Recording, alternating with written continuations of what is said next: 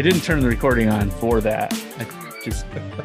Well, thanks. I'm glad it gives us the signal because. Yeah. You can leave if you want. You don't have to stay. It's all good. So, before we get started, I want to show you something. So this shirt right here, you can't read it because the writing's illegible. But it was it's my college band. What is the name? Formerly known. Nice. We had like 7 names and we kept changing it. And every time we'd play at this one club, we were like, oh, this is Marmoset. Because we were known as Marmoset at one point. Formerly known as like this other band. And I was like, we should just call ourselves Formerly Known. I like that. That's cool. Sounds like Josh. This is my formerly known address. Good evening, everybody. Welcome to Whiteness in America podcast featuring Tom Bell, Josie Carmona. Hello. And Joshua Trinidad. And thank you for joining us. That was really good, Josh. Formerly known as what? Oh, yeah. I love you guys. This is awesome. Felt like it's been a month. I think it has been a month. It's been a month, yeah. Before we get started, we should talk about how long it's been. Yeah, for sure. It's been a month. It's been a month. And it's Josh's fault because he's like touring the world. I'm not right now. I'm just That's sitting good. here, just practicing. Yeah. Do you have any new music coming out soon? You know, Or are you not allowed to talk about it? I can talk about it a little bit. I'm going back to Norway. Oh, yeah. In October. Nice. And we're going to record another trio record. Cool. So that'll be exciting, but it's like hard to travel right now, as you all know. Yeah. So now it's like, it's more of a game. Like, can I travel and not get sick? Because now it's like everything's in the air, right? Like it's up to the individual. Yeah. Yeah. Let's talk about that for a minute because you know, we just had the in Florida, I think it was this week, there was a court case that struck down the mask mandates on public transportation. And so as you pointed out, Josh, everything is back to the individual frame, which some, including me, would argue that is really steeped in white supremacy. Because that's this construct and concept of individualism is the way that we've constructed it here in the United States really just benefits those with privilege and lets everyone else kind of flounder for the folks that don't have access to good healthcare, folks that don't have access to treatment, folks that don't have access to personal transportation of their own. They have to take public transportation. They're now at the whim of everyone else. And so I'm really just appalled by the fact that we're now continuing to move back into the operationalizing as a country back in the individual frame. I mean, we never really left, let's be honest. There was like a 2-week period where maybe people were like, hey, we're a community. We can do things. And now we're really back into it again. So curious as your thoughts on that, before we get into the meat of our critical race theory episode number 2 tonight.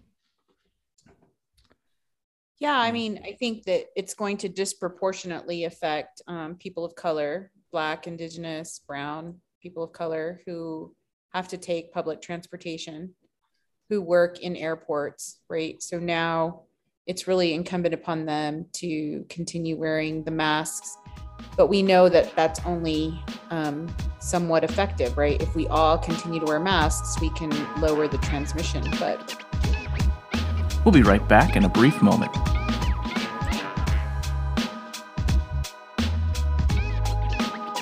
And now back to our show.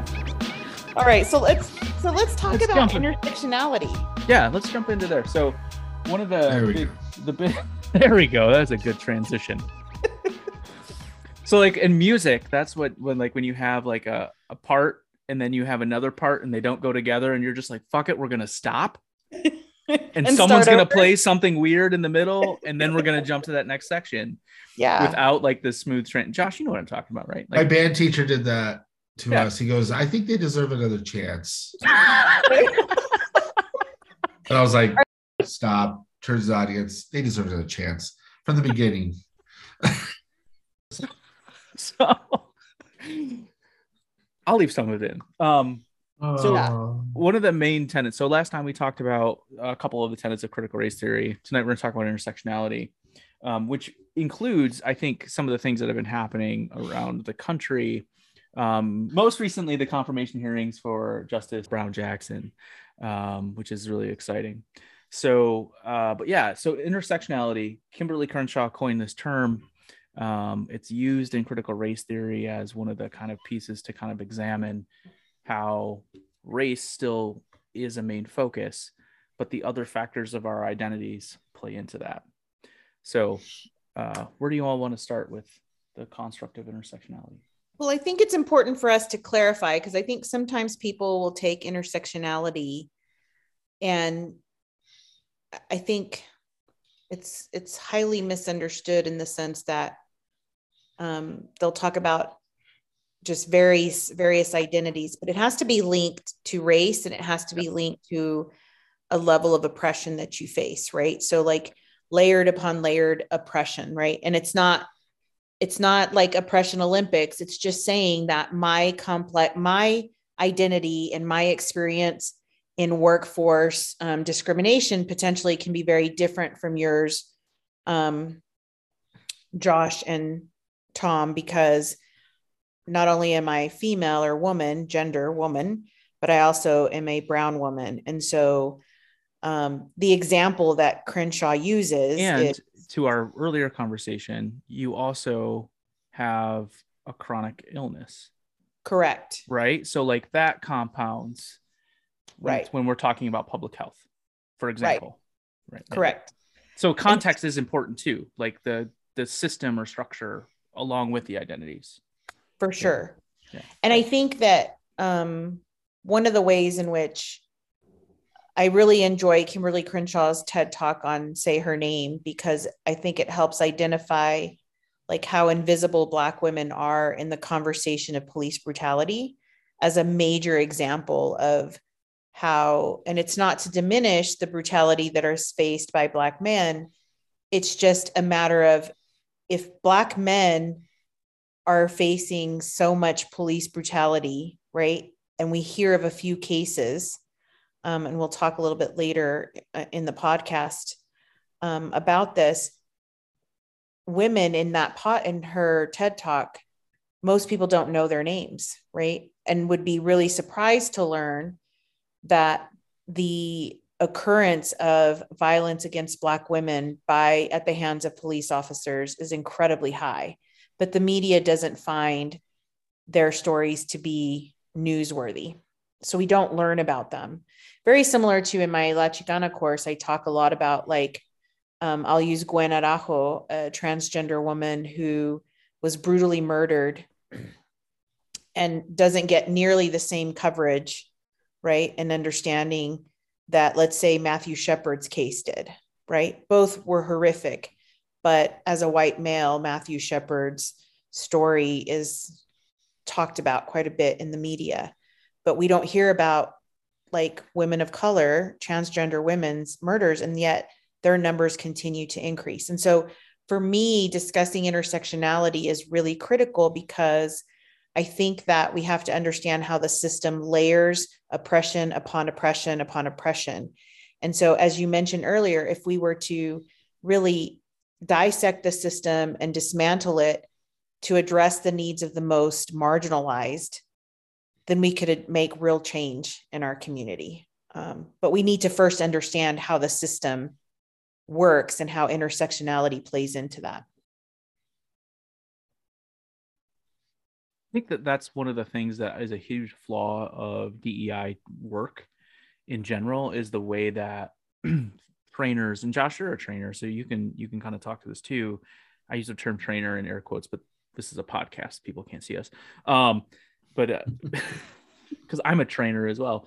But, I think one of the things that the disservice that we've done to intersectionality is the identity wheel, for example, because what that does is allows me to see my identities as single things. Like, what's the word that Crenshaw uses?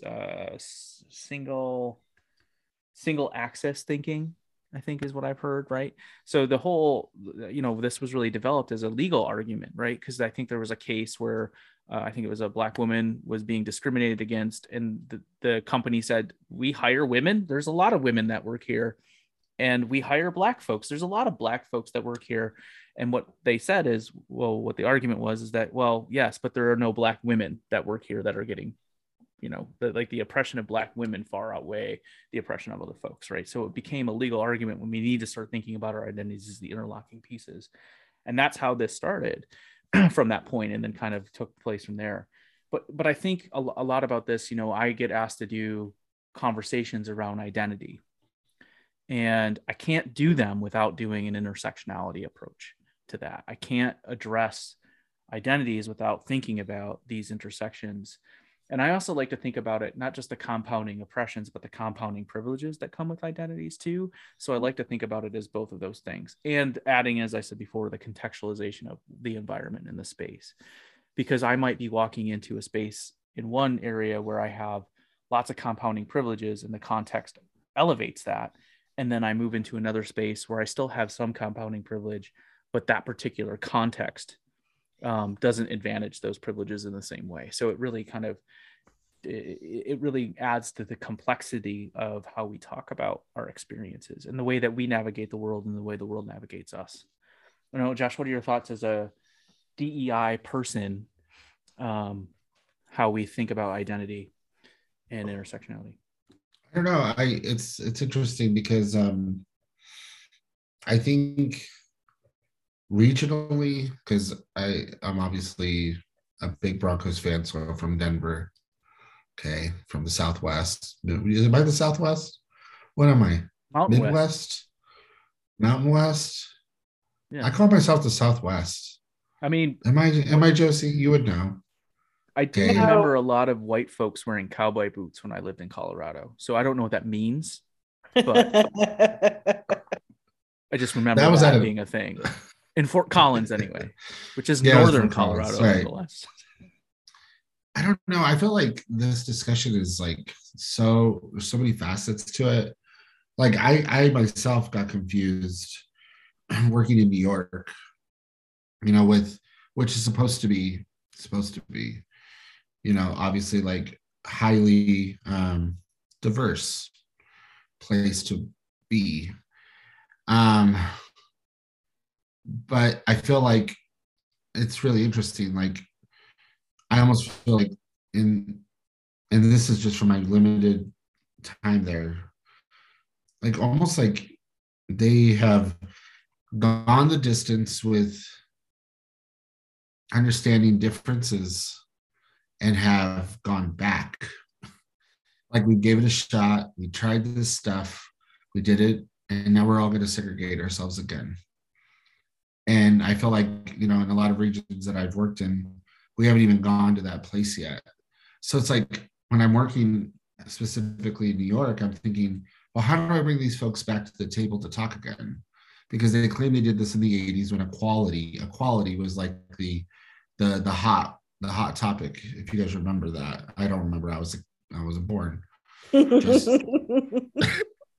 maybe somebody might know that, but equality was like this pillar that all businesses were going to stand on.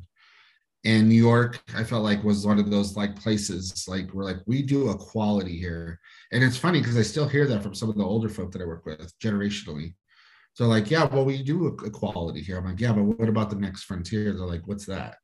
Well, the next frontier was inclusion, right? I just read something online about inclusion means dropping marginalized identities, people, into a white supremacist society. So we're not doing the work to dismantle that white supremacist society.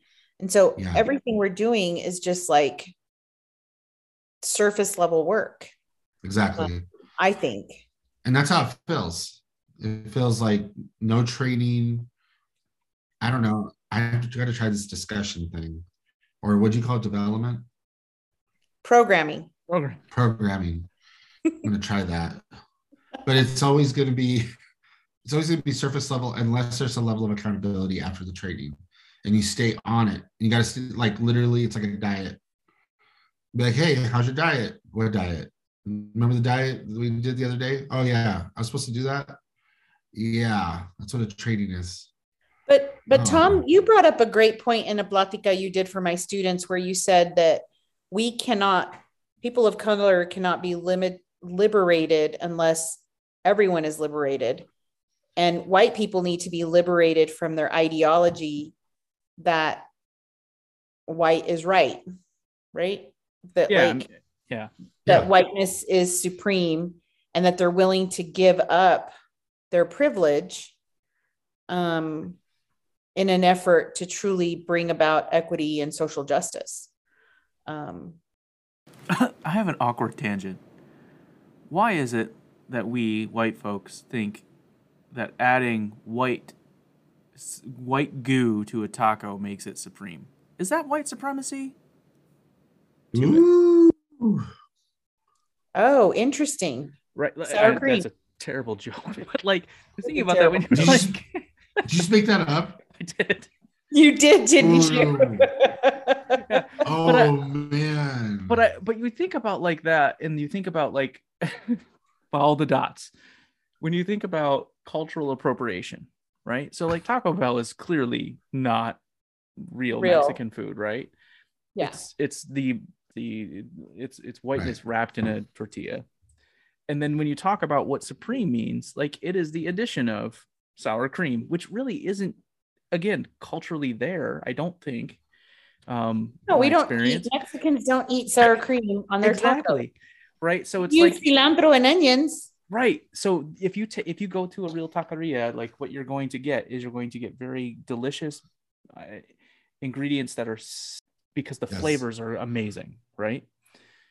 When you add or Americanize it or whiteify it, you're adding all this shit that you don't need. And then you want to say, oh, this is supreme. I'm going to add some white goo on it because it's going to be better that way. And I'm going to charge you more and tell you that it's better. Yep. Right. Like and that's what, like, if I was to create an analogy of like what whiteness is and how we buy into it, that's what it is. Yeah. But I think the other thing too is like this concept of like, I was having a conversation with Scarlett, my daughter. She's 6. For those of you that have never listened to the podcast before and are still with us. She and I were talking about what being white is, right? Because she's biracial, multiracial. And I was like, well, whiteness is not something to be proud of. Like being white exists only because it's been created to differentiate, to separate, to create power dynamics. And when you think about why people buy into whiteness is because it is that currency element. It is that thing that you want to maintain. And so if just DEI work is not purposeful in dismantling whiteness and white supremacy, toxic masculinity, heteronormativity, it is pointless. So the work should be about giving folks the skills to dismantle the shit and get rid of the sour cream, rather than have them do these like unconscious bias things, because you're not going to get rid of the unconscious bias. Those are going to stay. You have to learn how to like deal with them, I suppose, but that's not going to do anything unless it's a regular practiced occurrence over time. Right. Yeah. And I think that's just a huge disservice that we do. And that's why I don't really want to do trainings anymore, because I don't think they're effective. Actually, this brings up a really quick story. It's fast. I'll make it entertaining. So is it about sour cream? It's actually quite a bit. So I think I shared with you all, I work for a company, which I will not mention their name. They felt that I was not allowed to work with the board in any type of D&I work, right? Like basically I was told, you are only responsible for those from the CEO down, but your concern is not the board. And I said, why? Like, why is that? And what's happened now is our CEO and the board have grown extremely apart in the way that they understand race and inclusivity. And there's like this war now, right? Like my CEO has put in a lot of work. He's actually fucking changing. And he's like seeing the world so differently. And I'm so proud of him, actually. I tell him that all the time. Like, you're actually putting in the fucking work, man. Like, and that's why you feel weird, because you're doing the right thing. Anyways, the board hired a D&I person to train them.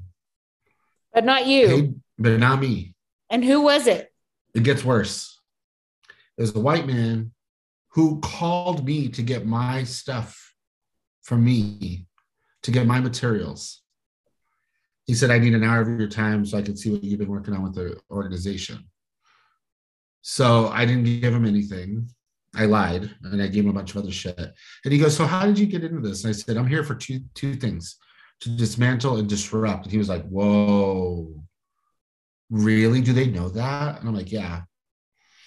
This dude is like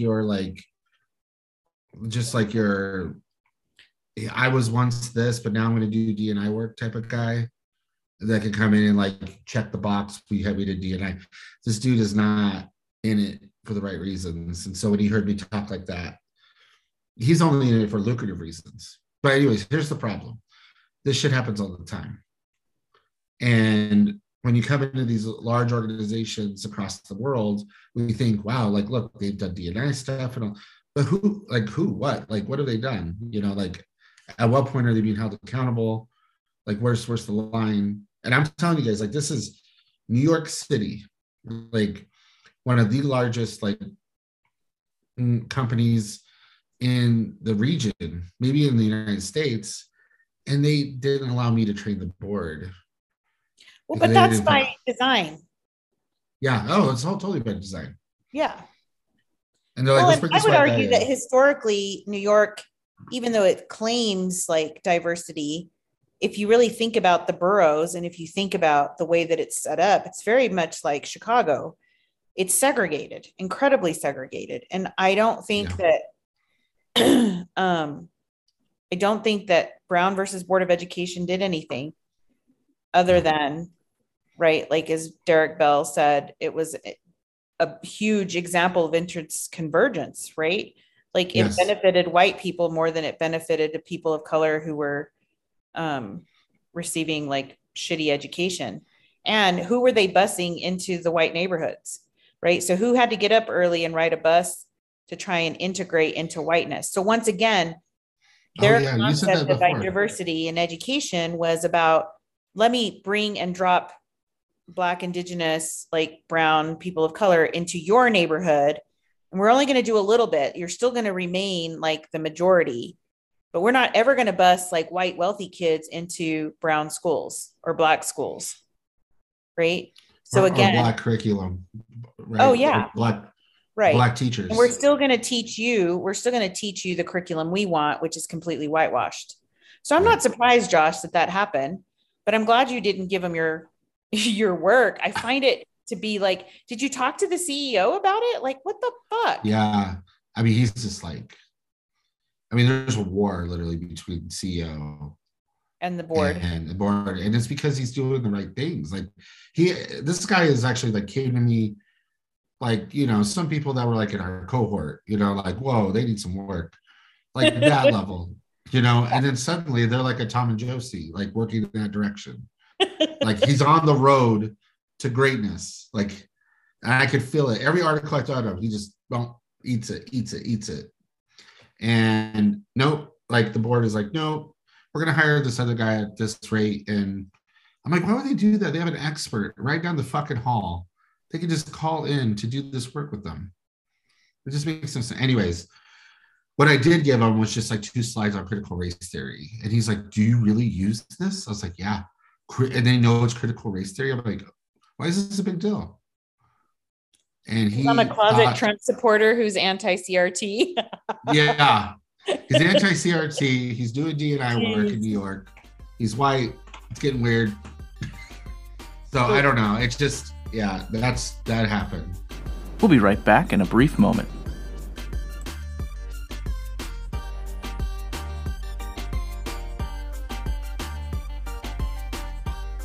And now, back to our show. Really interesting question, though, that I have for this review. So we've covered, I think, 4 now tenets of critical race theory. Mm-hmm. And Josh, you're talking about this person who's like, do they really know that it's CRT? What is so controversial about critical race theory? In the sense that I get like the talking point that's used and when we talk about the binary, the left versus the right, the left will say, well, it's just being used as a scare tactic. And I agree. But like, at what point is someone who is actually a learned human, can they sit down and say, out of the things that we've discussed thus far, what is really that bad about this? Is it the fact that they just are, again, so allegiant to the sour cream that that's what's scary to them? Yeah. And if that's the case, like that's the problem. And that's why this will persist unless we use things like critical race theory and we use the dismantle and disrupt framework, because otherwise this shit's not going to go away. It's just going to continue to be flavored in a way that, I don't know. Yeah. I'm done making food metaphors. Sorry. But like, so I'm loving it, actually. But I mean, what is the value? What is the buy-in? If white people don't see the value of giving up, right, and dismantling it, of course, this is what we're going to continue to do. This is the frustrating part of actually living an existence of not being white, right? Because we encounter a few people that, a few mediocre white dudes like yourself, Tom, that we love. But everyone needs a token yeah, mediocre white guy in their crew. But you just had 3 in yours, but John and Thomas, I think, were a little bit more or less than mediocre. They were steps above that. But I think, this is when I get like really kind of in the dark and twisties of like, will it ever change? Right? Because my existence, like my life doesn't change. Right? The system continues to be oppressive towards me. And it's going to take a mass movement of people. And so it makes me sad. So for every cop shooting that happens, the more shit just is the same. Right? Like, it's true. So it doesn't matter if they're peaceful. So I'm using air quotations for our listeners, right? They're not burning shit down, They're appropriately protesting, if there's a such thing. What is the proportional response for the death of somebody? Right. Like, not justified, right? The non-justification, not the justification that you can justify death, but like, is there a proportional response for that? What are no? Like, I don't know. Right. And where's the humanity of like watching people who look like you, that look like my brother, who look like my brother Josh, like you don't think that's fucking traumatic for us to see that shit all the time? It's like, and then to see that nothing happens, nothing changes. I mean, Michigan still doesn't have fucking clean water. Jesus. That's Flint, crazy. Yeah. Right. Flint. Yeah. Like, and so there are days when I'm like, it doesn't feel like anything can happen, that change can happen. Yeah. Because my existence doesn't change. Well, and back to the kind of like, what are the strategies that we have used to educate, to challenge, and it and this gets at the points that we were talking about before we started today, is and somewhat that were brought up now, is like all of the work that has been done, and I'm not discrediting it because I'm a product of it. I'm here because of that work. But like all of the work that has been done really centers white people. So when I think about like one of the things that has been really the topic of discussion lately in my job is this, I hear it a lot. We need to make the business case for diversity. Right. And so there's this person that I work with. He wrote this book called The Business Case for Diversity. He's a white dude. And he talks about diversity in 2 ways. He talks about identity diversity and cognitive diversity. He says, it's better for organizations and businesses to have this because when you think about diversity of thought, which is his cognitive diversity, organizations function better. And when you bring in more people, it's better for the business. But the bottom line is it's better for the owners. Who owns companies typically in America? Yeah. Right? Who are the people that benefit? And it's not about the social justice case or the legal case for why we should diversify space. diversify organizations, diversify companies, why It's we about should the give bottom line. right, why we do land acknowledgements in higher education, but we don't do land back in higher education, because land back is too uncomfortable for us to have that conversation because of the benefit, right? And the challenges. And that's, I think, the thing that we're all hypocrites if we continue to just talk about this in a way that doesn't add those two D's in. You have to disrupt and you have to dismantle. Yeah. And in order to do that, you have to really start getting into and understanding the intersectional elements, tying this all back to where we started, of how it all impacts us as humans and the lived experience. Yeah, and I think the driving force behind all of that, and why I think, Josie, you feel the way you feel, and it's the same as I feel, is that, I think about like and I talked about this with just the power of love. Like, we think of love. Can that ever go away? We hope not, but can we imagine a world without it? It'd be very scary. And when I think about something equally as powerful as fear, I think that's what drives what we see in this world, obviously, is fear. And the reactions we see specifically from white folks, the white community, is that it's fear. It's a fear of challenging what they've always known, their epistemological concepts and makeup, right? It's challenging their total existence. Mm-hmm. That's scary for them.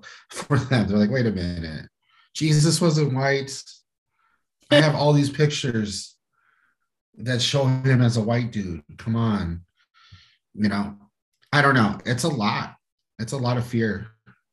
I'm not trying to make space for white folks. I'm trying to take space, but that's a lot of fear, though, that they're going to have to go through before they can. Well, and that reminds us that we have to do this through love, right? But it's hard to do it through love when you feel like there's not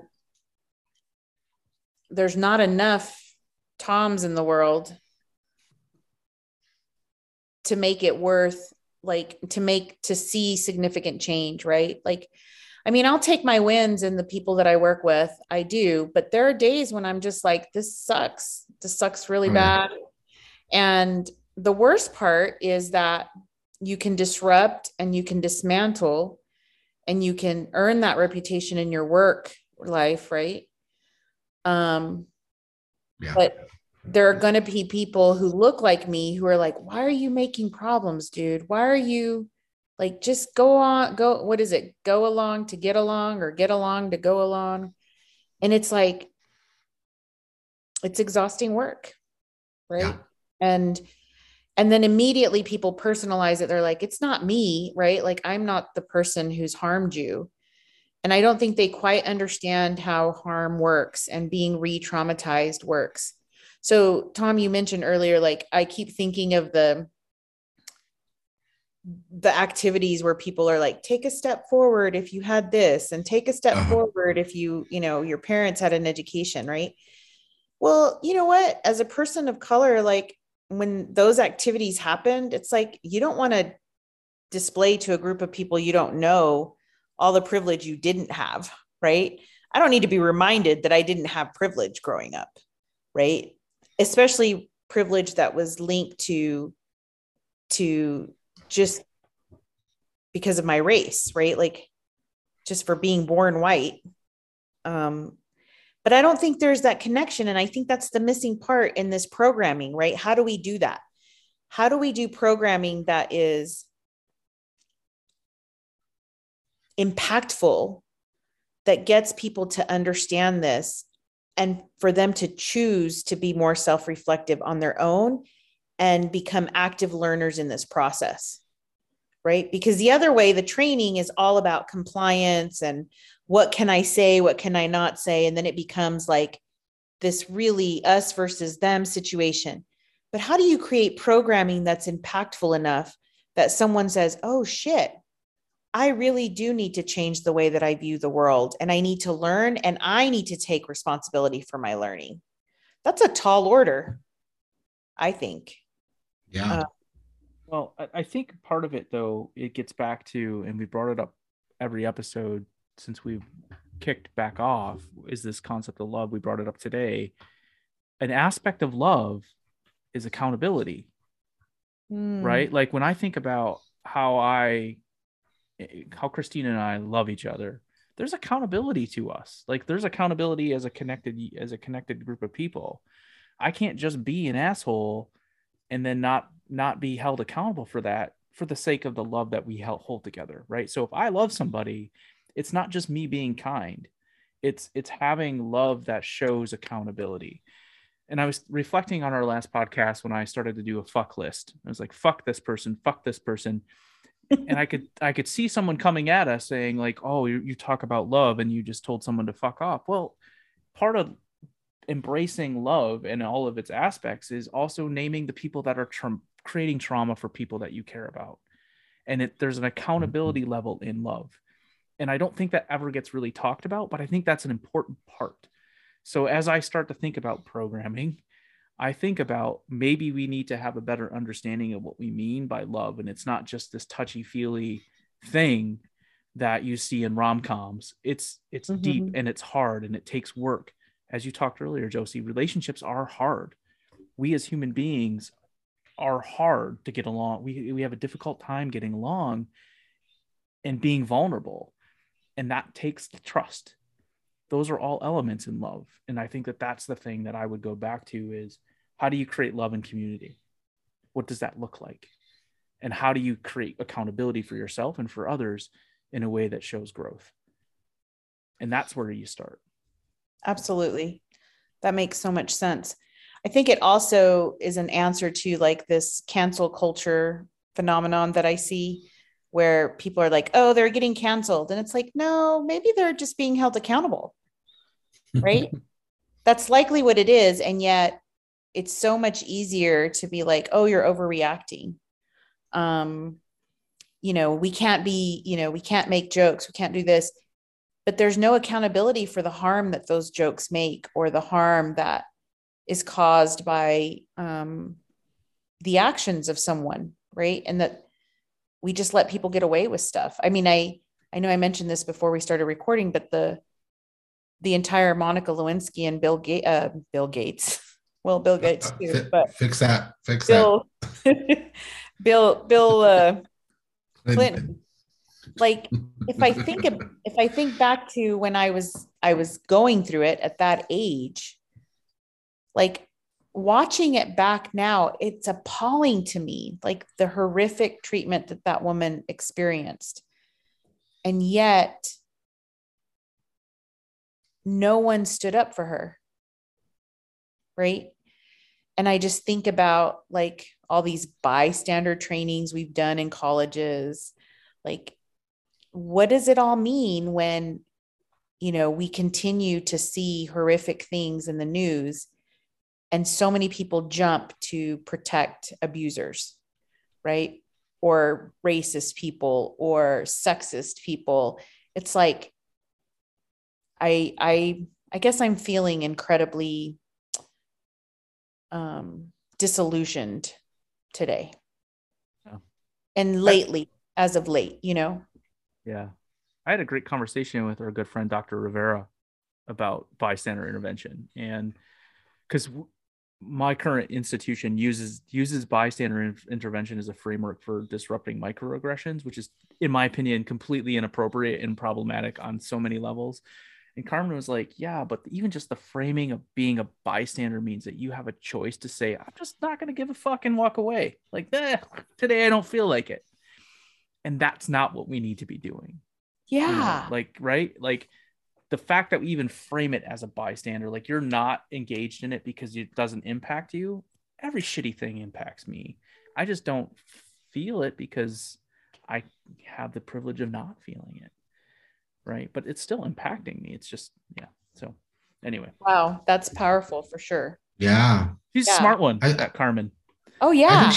I think she's brought that up before in one of our classes. Yeah. That's a good point.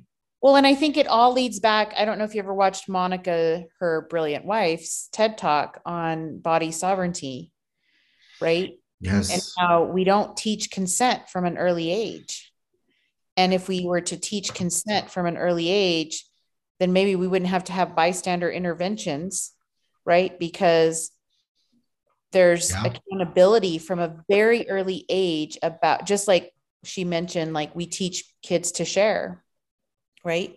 So if we taught kids this information, this is why the CRT argument makes me laugh, because I've heard some counter arguments where they're like, oh no, that's a graduate level conversation. Oh no, that has to do with the law.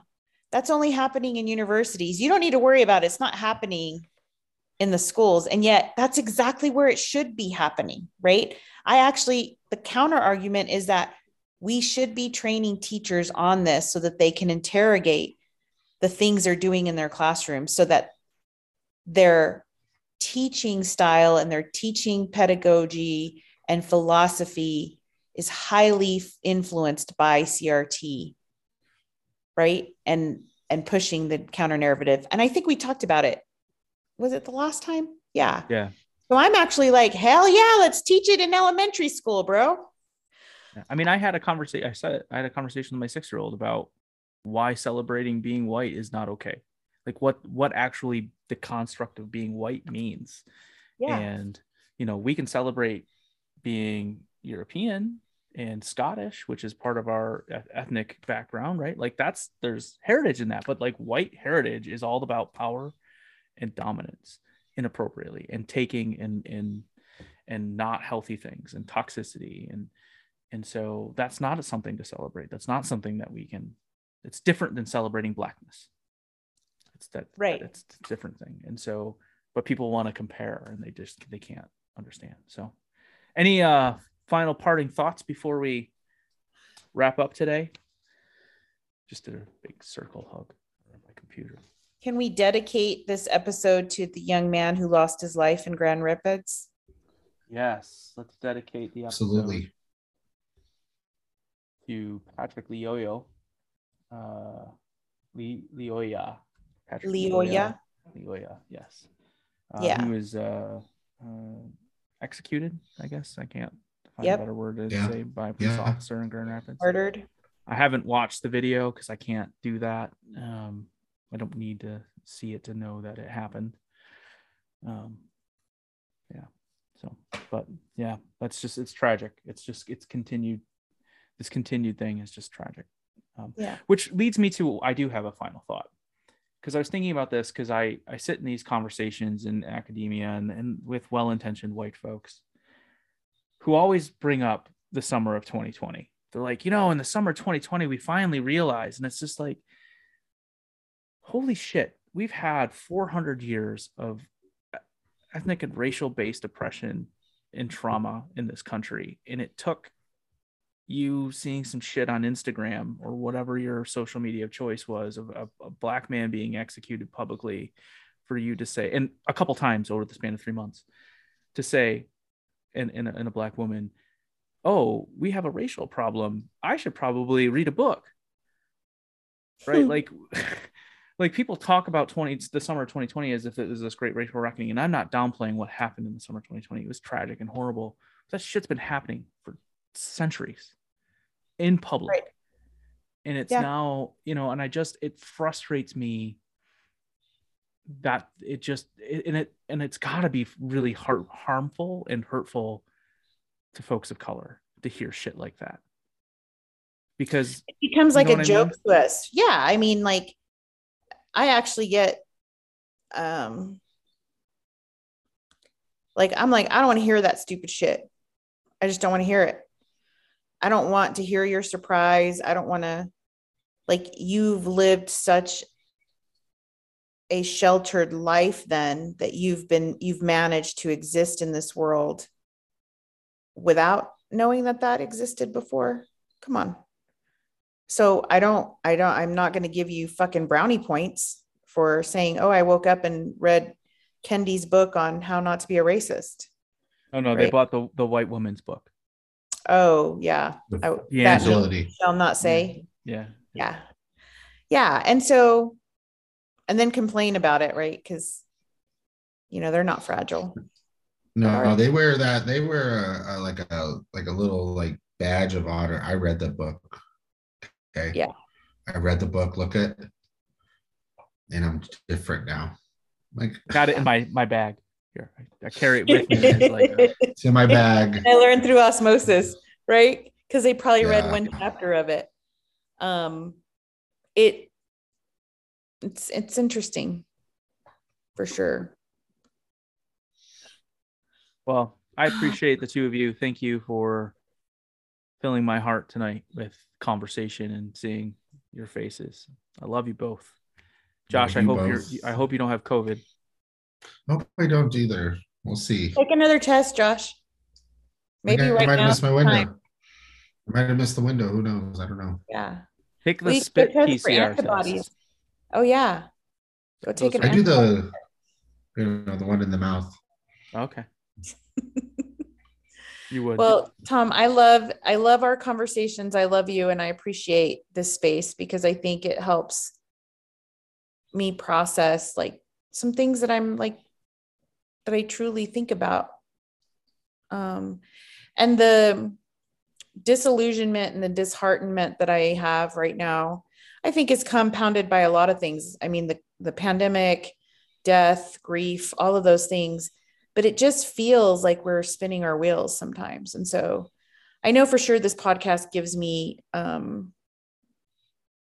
like a space to like talk through these things, right? With people who are like-minded and who are doing good work. Yeah. And I love you, Josh. You're my brother. And I want to just close out with there's Aaron as a Chola. Aaron was not a Chola. Joey looks just like her. Yeah, just want to close with that. Yeah, I love it. Aaron's gonna love that. You're gonna be like, Aaron, I gave you a shout out on the podcast tonight. It was on her grandma's fridge. I was like, hey, somebody needs to switch out the pictures around here. That's funny. All right, y'all. Well, have a good night. And thank you, listeners, for being with us.